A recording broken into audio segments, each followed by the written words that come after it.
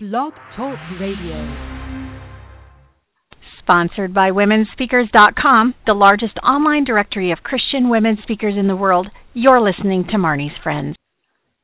Hey, everybody. Welcome. This is Marnie Swedberg. Excited to have you with us this afternoon for our program for authors and writers called Proofreading Secrets of Best-Selling Authors. And during this hour, you're going to discover the secrets of proofreading your manuscripts for typos and other errors, the industry standard reference guides for punctuation, usage, grammar, and spelling, the differences between punctuation rules for books, articles, and magazines, reasons why it's important to carefully proofread everything you send out, including emails, the most common punctuation errors writers make, commonly misused words, the funniest type of grammar mistake, and commonly misspelled words that are not the ones you think of. And our guest today, Kathy Ide, is the author of Proofreading Secrets of Best-Selling Authors and also the editor and compiler of the Fiction Lovers Devotional Series. She is a full-time freelance editor and writing mentor, working with new writers, established writers, and book publishers. And her website is kathyide.com. That's Kathy with a K and IDE.com. Welcome to you, Kathy. Thank you, Marnie. Well, I'm so excited to have you here. And like I was telling you before we started, I am your best student. I am your most needed. I sit at your feet. No, I'm so not a perfectionist, Kathy, that this is an area where I need a lot of help. I usually hire help to make sure that my stuff looks halfway decent when it goes out because I'm just so not into, I just don't see them. I really don't see the typos and things like that. That's so maybe... Is that right? Is that more common? Yeah, most people can't see their own typos. I mean, your mind reads what it expects to see, and so your mind just kind of translates what you're reading into what it thinks it's supposed to be. So it's really hard to check your own. So I'm normal? Yes, perfectly. Oh, that's comforting. Good. All right. So you actually have some secrets of proofreading our manuscripts, though, for typos and errors. So why don't you just launch right into that? Well, I compiled a section of this book from a lot of the multi-published authors I know, and they gave me their tips for proofreading for type errors in their manuscripts. And they gave me some great ideas for catching typos. I mean, a typo can be anything. It can be a mistyped word. It can be missing words. It can be missing punctuation, even formatting errors. All kinds of things, are considered to be typos.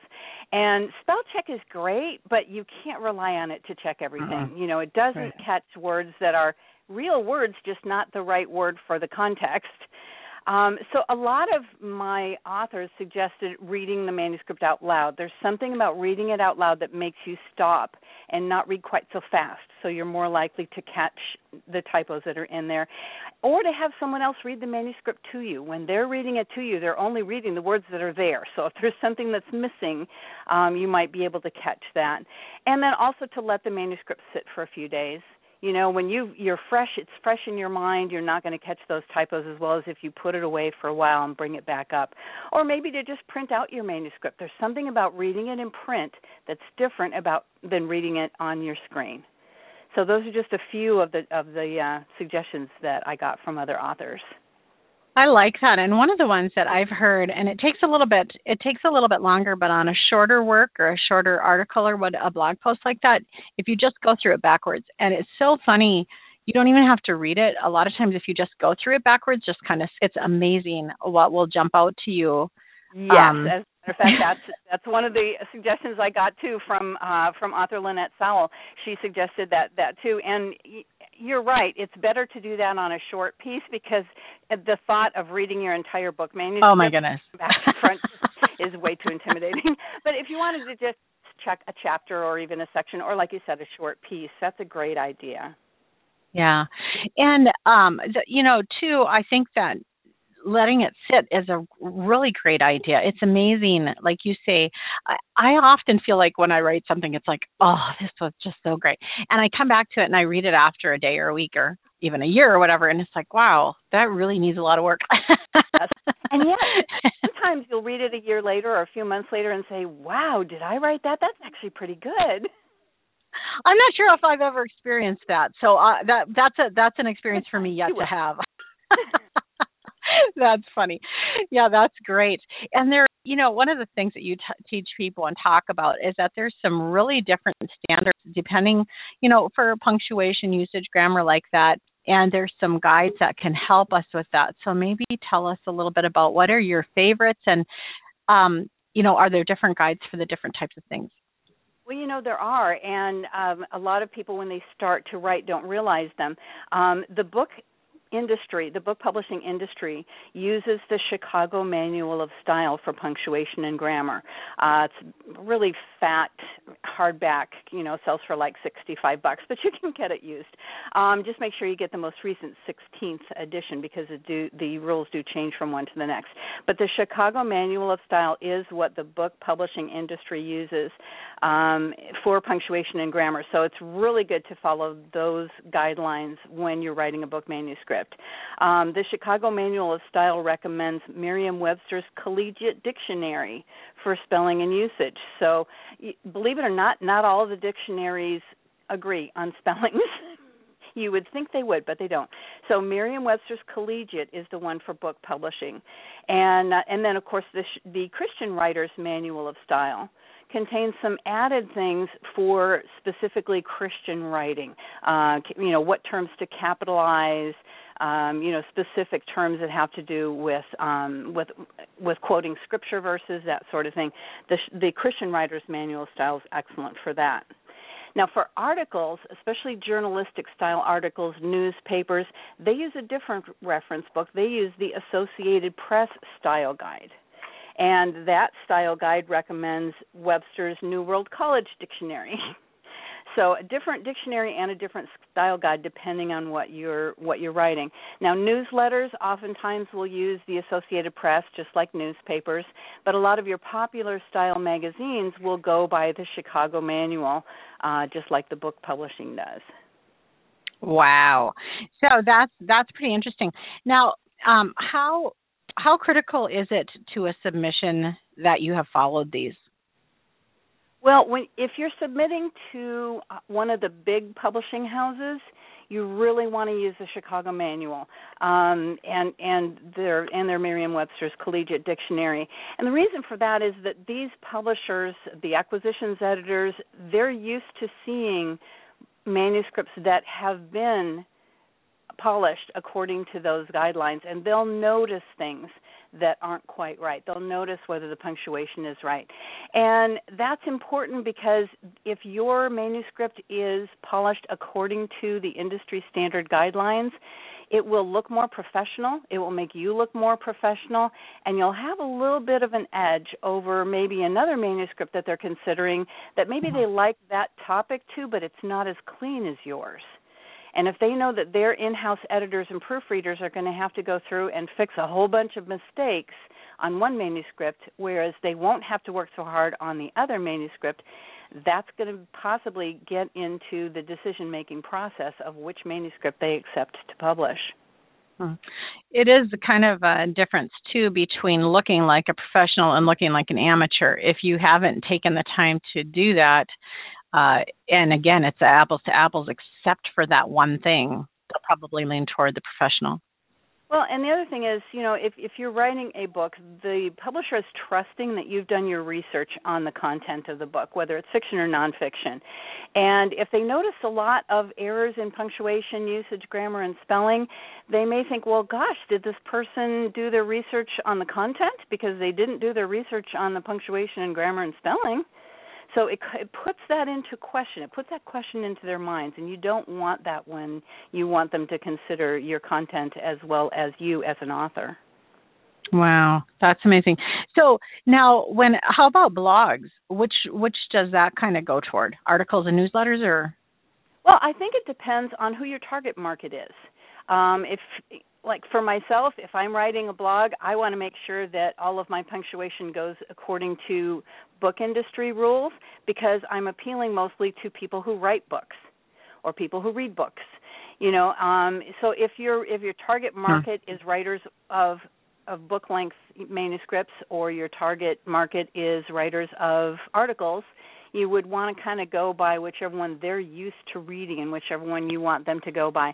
I know in my blogs, sometimes I'll have one question a punctuation or, a usage or a spelling in one of my blogs, and they'll say, did I catch a mistake in one of yours? Because I'm right? So I think it just depends on who your target audience is and what they're used to seeing. Interesting. That's really great advice. So this is Marnie Swedberg. We're visiting today with our guest, Kathy Ide of KathyIde.com. Kathy spelled with a K and IDE.com. We're going to come back and talk about the differences between punctuation rules for books, articles, and magazines, and why it's important to carefully proofread everything you send out. We'll be right back.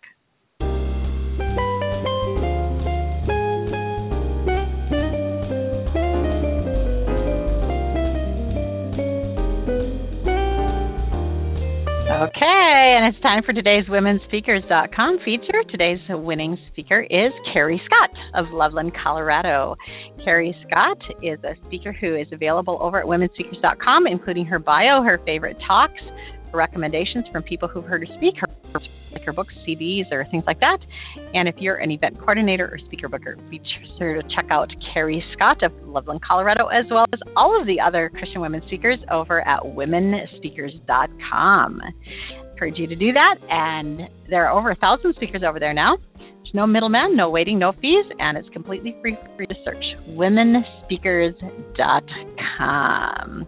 Okay, Kathy, welcome back. We are going to talk now about the differences between punctuation rules for books, articles, and magazines. Great. Sounds good. Okay, so let's start with one that I get in a fight with my editors all the time over. So we'll let you be the rule breaker. When there's commas in a list, red, yellow, and blue. When do you add that comma before the and when don't you? That's probably the most common question I get, and that is one of the most obvious, I think, differences between the two. For book manuscripts, the Chicago Manual style says to use that serial comma every single time.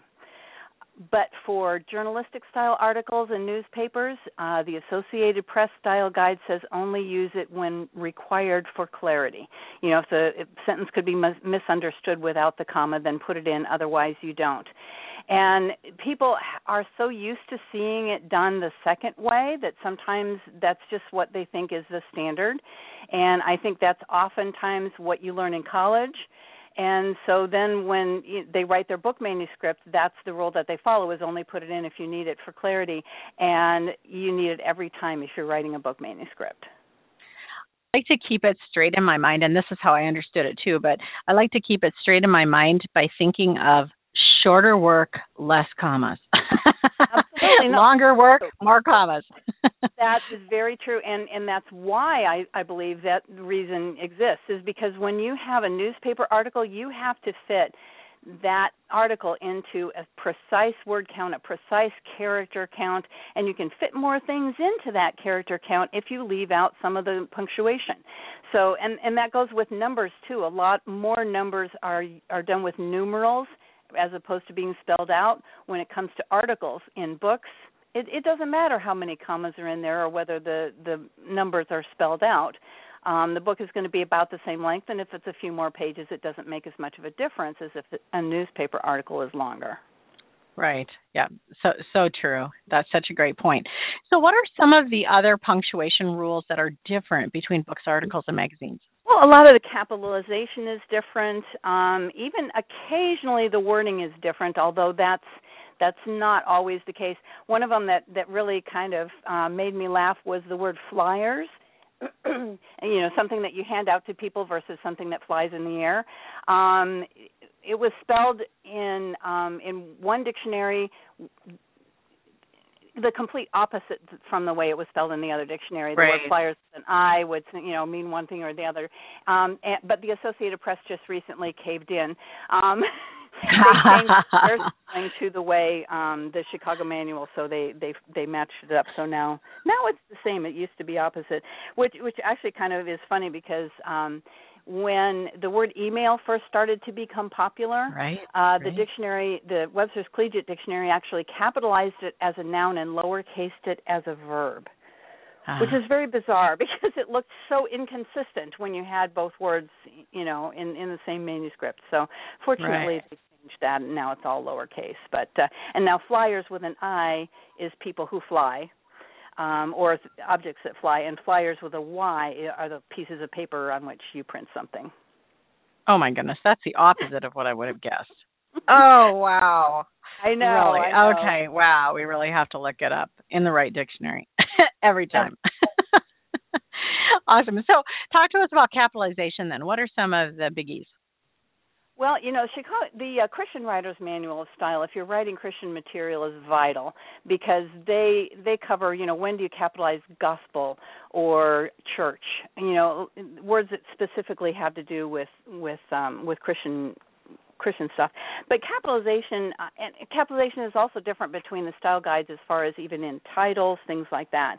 So it's really important to make sure that you use the correct one for, one of the things I get a lot of time is capitalizing family relationships in terms of endearment. When you say, hey, Mom, are we going to bake a cake for my sister's birthday today? Do you capitalize Mom or not?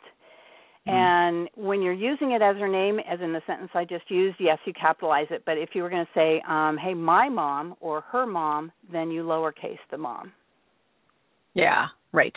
Yeah, and that is such a nice rule because it holds firm. It's a good, solid rule. A lot of the rules are not as solid as that one, but I like that one. Another one that I like is how to use the I and the me in a sentence. Can you go through that one with us real quick? Absolutely. I is a subject pronoun and me is an object pronoun. So, if you're saying I went to the theater, that's the subject. I is the subject, but my husband took me to the theater, that's the object. And that sounds really simple and basic and obvious until you get to something like my husband took my friend and I to the movies. That sounds right, but it's not because if you said if you took out my friend and, it would say my husband took I to the movies. Right. Right. Yep. So that is the way that I learned how to do that too, was to just replace the word at the end, and to see if it works. Does it work? I think the way I learned it is to remove husband. So I went to the movie. My husband and I went to the movie. I went to the movie. Whereas my husband and me went to the movie. Me went to the movie doesn't work. In that combination, and you'll see which one is correct. Right. So what are some other punctuation rules that people maybe trip up on a little bit? Well, I find the small caps is one thing that, those capital letters that are a little bit smaller than a regular capital letter. In the last Chicago Manual of Style, they recommended that things like AM, PM, and AD, BC, that they all be in small caps. And they changed that with the last edition of Chicago Manual of Style. Now they just want it to either be in all caps without periods or in lowercase with periods. Oh, wow. Okay. Do they have anything that's in the little caps anymore?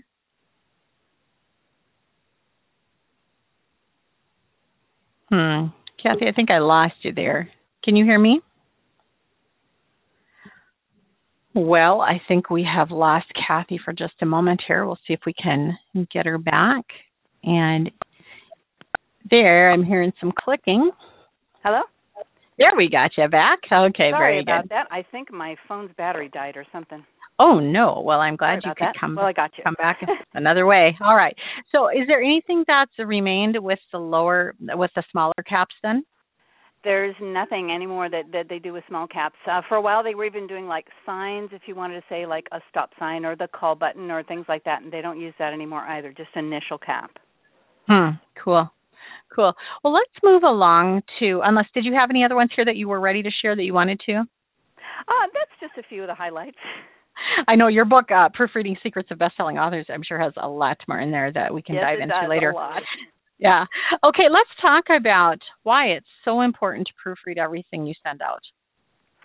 Well, the things we talked about earlier about that professional impression with people, and increasing your chances of acceptance by a publisher, but errors in punctuation usage, grammar, and spelling can also cause miscommunication. if you have the comma in the wrong place, it can change the meaning of a sentence. It can be confusing, and it can even change what you're saying. I mean, that one of the common expressions I see a lot, let's eat grandma. Without the comma, you're talking cannibalism there. Let's eat comma grandma, is a completely different sentence. So, and if you wrote, my husband Richard took me out to dinner last night, and you don't put commas around Richard, you're implying that you have more than one husband. So, just some of those things that, you don't even think about, and you say, well, that it should be obvious. Well, yes, but you're still communicating something different. So it really is important to make sure that you have, and it can be embarrassing. If you're a writer, words and punctuation marks are the tools of your trade. It's important that you use them properly and that other people see that you're using them properly. Even if you're sending out emails or you've got blog posts, you may think, well, it's a blog post. My readers will be courteous. They'll know what I mean. But you never know when a publisher might be reading that blog post and thinking, this is great content. This would make a great book, but this woman doesn't know a comma from a semicolon. You want them to really see whatever you write that's out there. I mean, if you're writing an email to a friend, who cares, right? As long as your friend doesn't care. But if it's anything that someone else might read, it really is important. And especially in the books you write, it's important to have that in there, because if someone's reading a book and they know the correct rules of punctuation, grammar, and spelling, and they see errors in your book, those are going to jump out at them. I know that happens to me all the time. I'm reading a book and there's so many errors in it, I can't focus on the content because I'm just pulled away by the errors, and I end up not reading the rest of the book because I just can't get my mind to overlook those. It really is one of the biggest, I'd say, problems with self-publishing. Yes. is that it used to be when everything went through a major publishing house, that baby was that was edited multiple times. Multiple Absolutely. pairs of eyes saw it, and it was edited in multiple angles. The different styles of editing that happened there to it, everything from punctuation to the credibility of the statistics, everything was edited. And now when we're able to publish our own books, a lot of times the editing is what gets skimped on, and it's really a big difference in the reader's experience. For somebody who wants to publish their own book, doesn't have a big budget, what are some ways that you've heard of to get the editing done reasonably? Well, you're right. There are so many levels of editing, from just the overall content right down to the nitty-gritty fact-checking, as you pointed out. And it's wonderful if you can afford to hire a professional proofreader, professional editor, professional content editor, as well as line-by-line copy editor. But that can get expensive. One of the first suggestions I would have for a writer is show what you've written to a critique group, fellow authors who also want to get published, and you read their stuff and they read your stuff, and you can really get a lot of the content stuff, and they can say, hey, did you check your facts on this one? What source, did you find this in? Maybe you ought to put that source in a citation somewhere. So you can get a lot from just feedback from other authors. And also show your manuscript to members of your target audience. If you're writing a book for parents of preschoolers, then show your manuscript to some parents of preschoolers and find out from them, at least about content-wise, what should be in here, what's not in here. Do you have any questions about was I clear here? Did I lose your interest there? Get some feedback from that. And then once you've got and then get a copy of the Chicago Manual of Style, or get a copy of my Proofreading Secrets of Bestselling Authors, and check the punctuation, check the spelling, check the grammar, check everything as much as you can yourself. And then I still recommend, if possible, hiring an editor and or a proofreader just to go over it one more time before it goes out. In addition to having an extra set of eyes, it'll be a professional set of eyes who can check for the things. But if you've already checked a lot of those things yourself in a critique group and with your target audience, it'll be pretty clean, so it'll cost you less when you have a professional editor to look over one more time. So great. One of the things I did in the most recent book I published, Flow Through Vessel, is it had a Bible study guide at the end. And so I actually stood up in front of my church and said, I need, 25 volunteers each to take a chapter. And so every chapter had 2 volunteers to go through it. They timed how long it took them to do it. They put a question mark where they were confused. They put a star next to things that they really liked. They put red lines or highlights or exclamation points next to things that they thought were wrong. And boy, was that ever helpful. I was able to moderate the amount of time for each lesson so that the timing was closer, so they were consistent. So one lesson didn't take 2.5 hours, the next one would take 20 minutes. That kind of input, the more eyes you have on it, the better. And it is really fun for people to be involved with writing a book and make sure, that you give them credit. But it really does. It really added to the value of the book and to how the book was received by the reader in the end, to have that many people participate. And it was so good. I loved one of the comments. I just burst out laughing. One of the comments was, make up your mind. And I had a list, and in it I had different types of things describing, maybe this was I had different words, like maybe this was an Asian, or and I had different words, but I had used 3 different types of descriptions. I had used nationality, I had used location, and I had used another thing there too. And he's just said, the proofreader said, just make up your mind, use one way to describe this. And things that I never even thought of that. I never even thought of that I needed to be. So it just helps to have extra eyes doing it. And I know you do you do that for people? Is that part of what you do? Is actual editing, or not so much that? Well, I do all types of editing. I do everything from the content editing down to the proofreading, the basic proofreading for typos and inconsistencies and inaccuracies and punctuation and all that kind of stuff. So I like to do kind of all of it at the same time, partly because I think that's more efficient, and it also helps my clients, my authors, to be able to get the whole package at once, instead of just saying, okay, well, now that I've paid for a content edit, now I got to pay for a copy edit, and now I got to pay for a proofread. Right. And so, I like to kind of do it all at once. And I, to be honest, have a hard time compartmentalizing that. I can't look at a manuscript and say, okay, I'm going to ignore all the typos in here, and I'm going to ignore where the commas go, and I'm just going to do a content edit. I just can't do that. Right. That's right. Well, I can't just do a basic proofread. I can't just mark the corrections of typos and mechanical errors without putting in some comments on, I really think this would be written better if you did this. Well, that's really the sign of a true editor, because I remember when my first book, I got the contract for the first book, and the editor called me from St. Martin's Press and said, as I was reading your book, I had to grab a pen and start making notes, because I knew this was going to be a good book. And so when somebody takes the time, actually starts to write things in there for you when they're reading through, that's a good sign. If it's so full of problems that they don't even know where to begin, that's kind of a bad sign.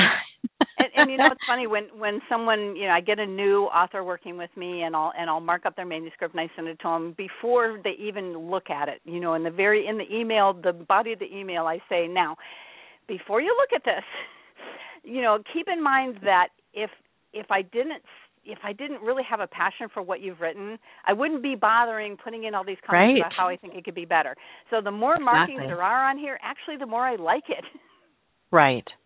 And I remember one time an author that I knew who had published many books and very well selling books, good selling books, and she showed me her latest manuscript that came back from her editor, and it was read from cover to cover. And I was just so shocked. I just figured that, by the time you were at her level, you wouldn't be needing any input anymore. Just address that thought for a moment. Well, that is a common misperception, because no matter how good your manuscript might be, no matter how good your writing might be, I think there's always ways that could be improved.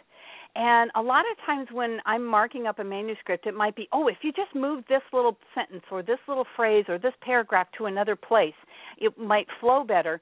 But what that looks like on the screen or on your piece of paper is this is all scratched out and this is all added in. And so it looks worse than it really is when something's just moved around a little bit. And then if you also on top of that are saying, oh, and by the way, that word's misspelled and this comma's in the wrong place, they're each little things, but they all show up as a big red mark. So I really prefer, when I was working on hard copy, I never used red ink because that just has a connotation. I used blue or green or something softer than that. Unfortunately, with track changes on an electronic document, it shows up in whatever colors the person opening the file has it set for. So it still might be full of red marks. But as we were saying, if I looked at a manuscript and I'm thinking, oh gosh, I don't even know what to do with this content, I'm just going to mark the missing punctuation and the misspelled words. So if there aren't very many marks, then that's a sign that maybe you really need more work on the content. But if there are a lot of marks, it's that the editor was so impassioned about this manuscript, they had some ideas for how it can be improved. And as the author, it's your book, it's your manuscript, it's your content. It's your job to look at the editor's comments and say, do I agree with that? Or do I think maybe the way I had it was right? Or maybe do I understand why the editor chose to mark that? And, okay, maybe it didn't make sense, but maybe I don't want to do it quite the way the editor suggested. Maybe I want to do it a different way. So it's keeping your own voice. A good editor will keep your voice, but also suggest ways to improve it so that what you want to say communicates best to your reader. Oh, that's such great content there that you just shared. And I was thinking of the other type of person who's going to read, just like a friend maybe. If you have a friend read, a lot of times they aren't going to mark it at all. They're just going to give it back to you and say, that was really good. I really liked it, because it's just too intimidating for them to slash your stuff. They just want to encourage you as a writer. So just know that if a friend gives it back to you and says it's ready to roll, take it to print, you probably shouldn't go with that advice. Well, if you need encouragement, and we authors need encouragement a lot. We do. So if you just want somebody to give you encouragement, show it to your mom, show it to your best friend, and say, what do you think? Because they'll tell you wonderful things. But if you really want to look for how can it be improved and, where are the typos and where did you get lost, it really is important to get someone who's not a close personal friend or family member, because there's not that feeling of, well, I'm going to hurt your feelings if I mark too many things, and also to get the actual corrections from someone who knows the industry standard rules. And probably your best friends and your parents don't. They don't know where the commas go. They don't know the writing techniques that a professional editor would know. Absolutely. Love it. Well, this is Marnie Swedberg visiting today with Kathy Ide of kathyide.com, KATHYIDE.com. We're going to come right back and talk about the most common punctuation errors writers make and commonly misused words. We'll be right back.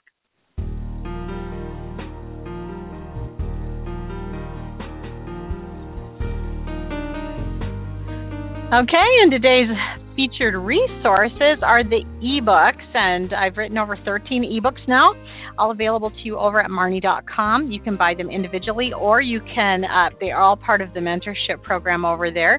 The ebooks include one about what the topic for today, ebooks, idea to Amazon in 14 days, a story of how I was hired to teach a class on ebooks and wrote the book on how to do it.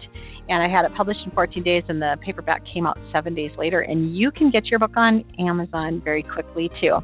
Other books there include Feeling Loved, Flow Through Vessel, Gasping for Grace, Girls Games, Gifts of Encouragement, Kitchen Shortcuts, Minute Memoirs, Right Tools for Ministry, Sane Social Networking Success, Scavenger Hunts, and the ebook Retreats Made Easy. And that's all available to you individually or else as part of the mentorship program at marnie.com.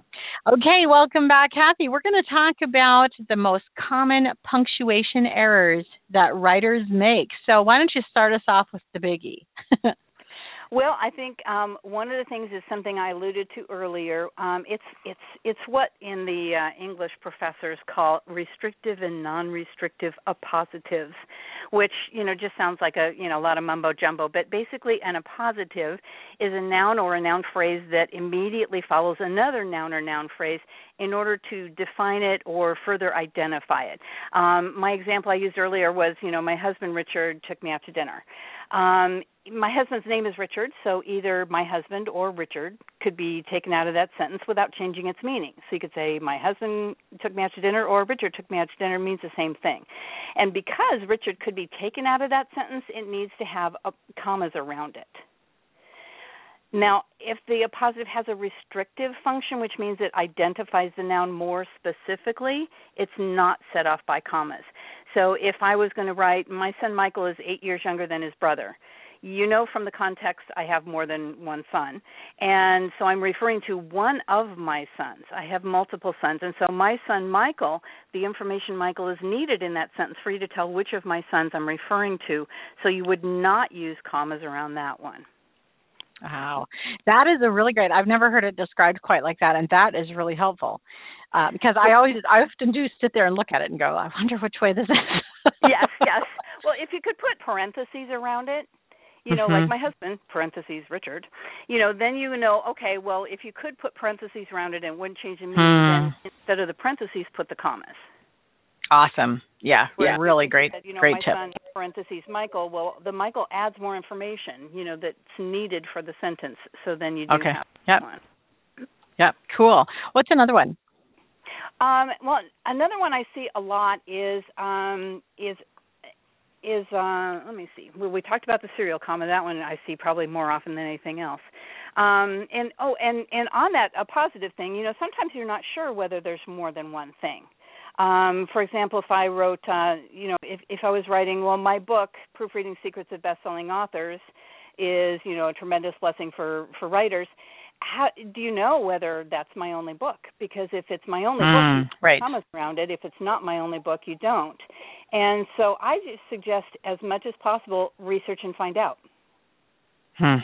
That a lot of times you'll still see those commas because people say, well, my book, comma, Proofreading Secrets, comma, because I'm referring to my book, and they don't realize that if you don't put the commas around there, then you're implying that, depending on whether you put the commas, that makes it says something different. Interesting. Are there any other punctuation errors that come right to mind? Well, one is when you have like C.S. Lewis, for instance, and you put the C period, S period, there's a space between the C period and the S period, and most people I find don't do that. Spacing between sentences is another thing. I'm going to show my age here, but I was taught 2 spaces between sentences. Right. And so that's for a long time. It was so hard for me because the rules changed, and it's now 1 space between sentences, has been for years now. But it was really hard for me to get used to that. Fortunately, you can do the find and replace feature.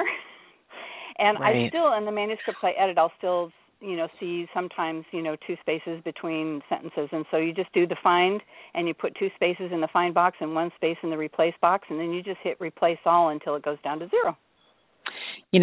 I use that for my lists as well when I have a comma, and I go ahead and I don't change them all. I just go ahead and go through it all and just make sure that I did it right. Always a good idea.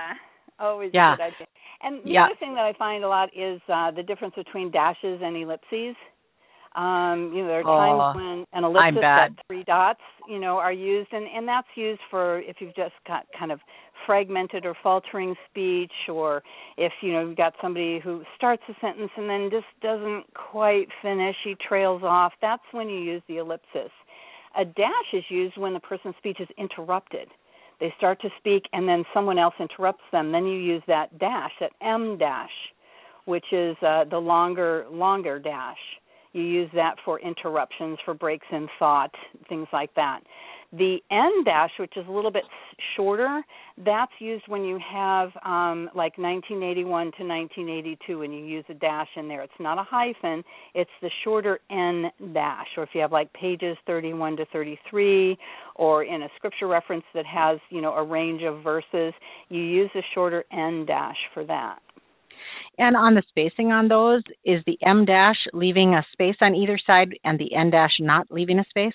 Well, that's another difference with books versus articles. But in book manuscripts, no space before or after either dash, but you do put a space before and after the ellipses. Of course. But with the Associated Press, so for newspapers or journalistic articles, they do have a dash before and after, and they don't use the N dash. They only use the longer M dash. Interesting. And to create right? Yeah, right. To create the M dash, you make a dash and then you leave a space and then you type the next word. Is that correct? That's how mine works? Well, yeah, there's a few different ways to do it. You can type a word and then a space, dash, space, and that'll get you one of the dashes. Or if you type a word without a space and do the double hyphen, then you get the longer one. So that's one way to do it. You can also do it with the number keypad, with the little minus sign on your number keypad. If you do a control and that hyphen on your number keypad, it gets you it gets you the shorter N dash. If you do control alt and that hyphen in the minus sign in your number pad, then you can get the longer M dash.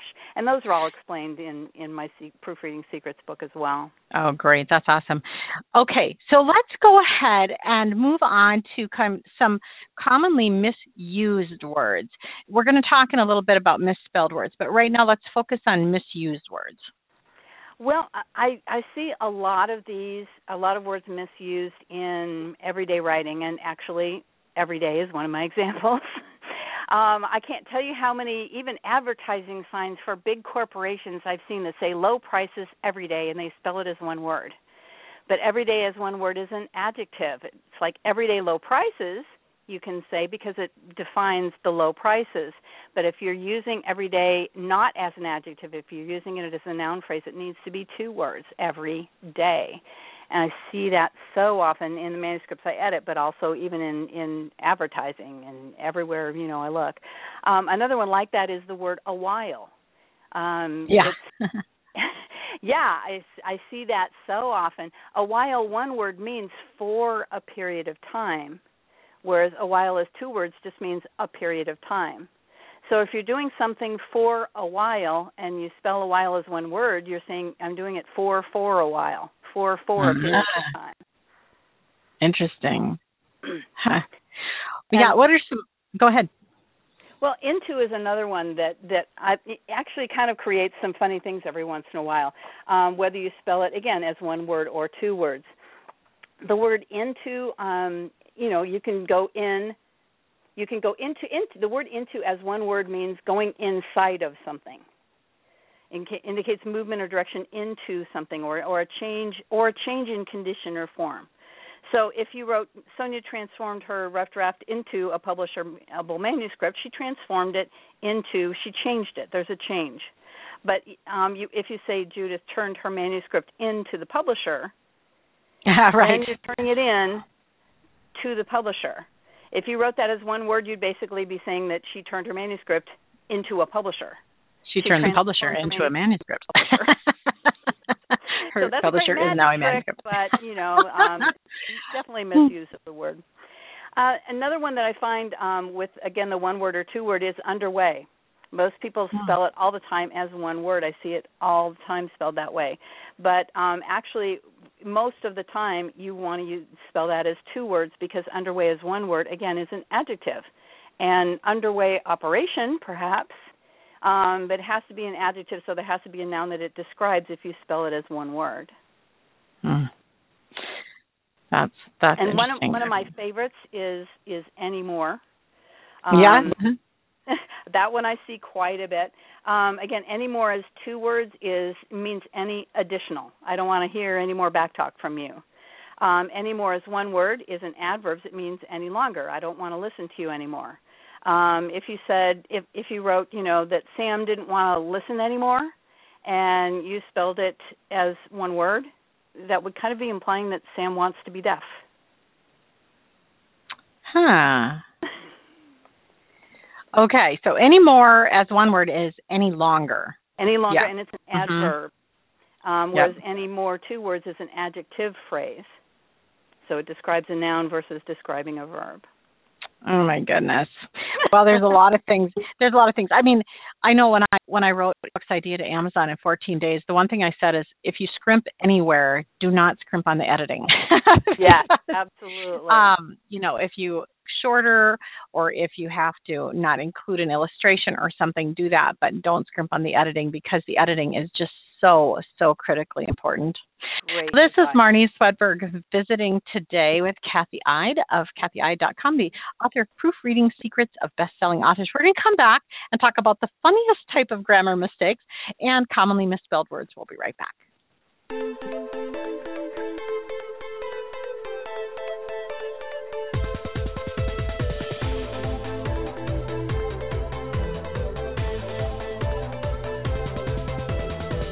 Okay, a quick calendar update here. Let you know what's coming your way. Next week, we're going to have an interview with Frankie Picasso. For those of you who want to do a podcast or a radio show or already have one, 8 ways to grow your radio listenership to wow. She's awesome. She'll be with us next week. Also coming up in 2 weeks is Mission Vision Boot Camp. Learn about that over at Marnie.com. And right now, that's still early bird special at $50 off. So check out Mission Vision Boot Camp at Marnie.com. 2016's Bible Study Expo coming up 3/17, March 17th, over at BibleStudyExpo.com. And if you'd like to be considered as a guest trainer for the show, go ahead and go to MarniesFriends.com, all the way to the bottom, and put guest suggestion. Okay, right now we are going to come back for our final session here with Kathy Ide, author of Proofreading Secrets of Best-Selling Authors, and from KathyIde.com, KathyIde.com. Kathy, let's talk about the funniest type of grammar mistake. Well, in my opinion, that's what's called the dangling modifier. Whenever I'm reading a manuscript and editing it and I see one of these, it just almost always makes me chuckle because the author obviously didn't realize what the sentence they wrote actually meant. When you start a sentence with a modifying word or phrase, it's the subject of the sentence that needs to be modified by that word or phrase. And a dangling modifier is what they call a phrase that doesn't clearly and sensibly modify the appropriate word in the sentence. So, like, for example, if I wrote, changing the oil every 3,000 miles, the Mustang seemed to run better. Mustang is the subject of the sentence. And by saying changing the oil every 3,000 miles, the Mustang seemed to run better, you're implying that the Mustang changed its own oil every 3,000 miles. Say the sentence again. Changing the oil every 3,000 miles, the Mustang seemed to run better. Yep. See, it sounds like a perfectly logical sentence, and you know what they meant, but what they're saying is that the Mustang changed its oil every 3,000 miles. That's funny. I've owned 2 Mustangs. Neither one of them changed its own oil. No, I've owned 2 Mustangs as well. We are kindred spirits. Wonderful. And another example, walking to work, the eucalyptus trees reminded Nicole of a scene from a Brandon Collins novel. Well, the eucalyptus trees is a subject there, and even in Brandon's novels, I haven't read one yet where the eucalyptus trees walked to work. Yep. So, it just makes you chuckle. For example, and then another example that I have, after 40 days of fasting in the wilderness, Satan tempted Jesus. Well, we know what that means. But Satan's not the one who fasted for 40 days in the wilderness. Right. So you'd have to switch that around. As a writer, words and punctuation marks are the tools of our trade. As a writer is your introductory sentence, but words and punctuation marks are the subject, and they're not a writer. Talk to us a little bit about beginning sentences with prepositions, because I know that, like in school, we're taught mostly don't do that. Yes. That's one of several of the rules that we're taught in school that in today's writing we've really relaxed a lot of those rules. Ending with a preposition is another one. We used to be, you were never allowed to end a sentence with a preposition. But then, somebody finally realized that a lot of times that makes a sentence really awkward. And I don't remember off the top of my head who said it, but somebody wrote, this is the type of editing with which I will not put up. And it's like, wait, what? And so you just have to realize that sometimes it's okay. And especially starting a sentence with a preposition has totally become okay. You can start with but, you can start with and, you can start with a sentence. You can even have sentence fragments, which used to be a no-no. Right. You don't want to overdo that. And have a lot of sentence fragments all in a row because your reader will get out of breath after a while. But there are some grammar myths that we've grown up with that really have been relaxed in recent years, because it really is more important that you write in a way that communicates well to your reader while being, in general, grammatically correct. But you can kind of, you don't have to go with those rules that just make it sound awkward. If it makes a sentence sound awkward, reword the sentence, and it's okay if you don't quite follow all of the specific grammar rules. It's so interesting in this, the last book I wrote, I had so many friend editors input into it, and that was the most common thing that people would say was, don't start with a but, don't start with an and don't use a fragment of any kind. And Absolutely. It's funny because that really has relaxed. And I was write back and just say, thank you for that input. That is so true. And like in a scholarly work, that would be true. Yes. This one is more of a conversational type of a book. It needs to flow more gently like that. And I think there is that big distinction. There is, and if you are writing a scholarly work, yes, of course you want to make sure that everything is absolutely correct, and yet in a more popular style, it's a little more relaxed. It's more important that it that it flow well and that it communicates well, and people aren't looking at it and going, "Wow, she certainly did all of the grammar rules right." No, that's not the message you want in the book. You want them to look at the content. And one of the controversial things right now is using a plural pronoun for a singular antecedent. We use they to refer to he or she or anyone or no one. We use plural pronouns like they or them, just because it's easier. We use that in verbal speech all the time.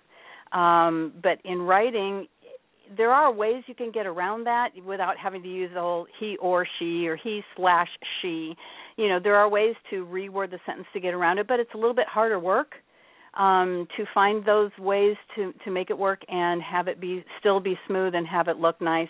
There are ways around it, but it takes more work. My suggestion, take the work. Spend the time, because there will be readers who will look at that and say, this author used a plural pronoun to refer to a singular, noun, and they'll pick up on that. They'll notice that.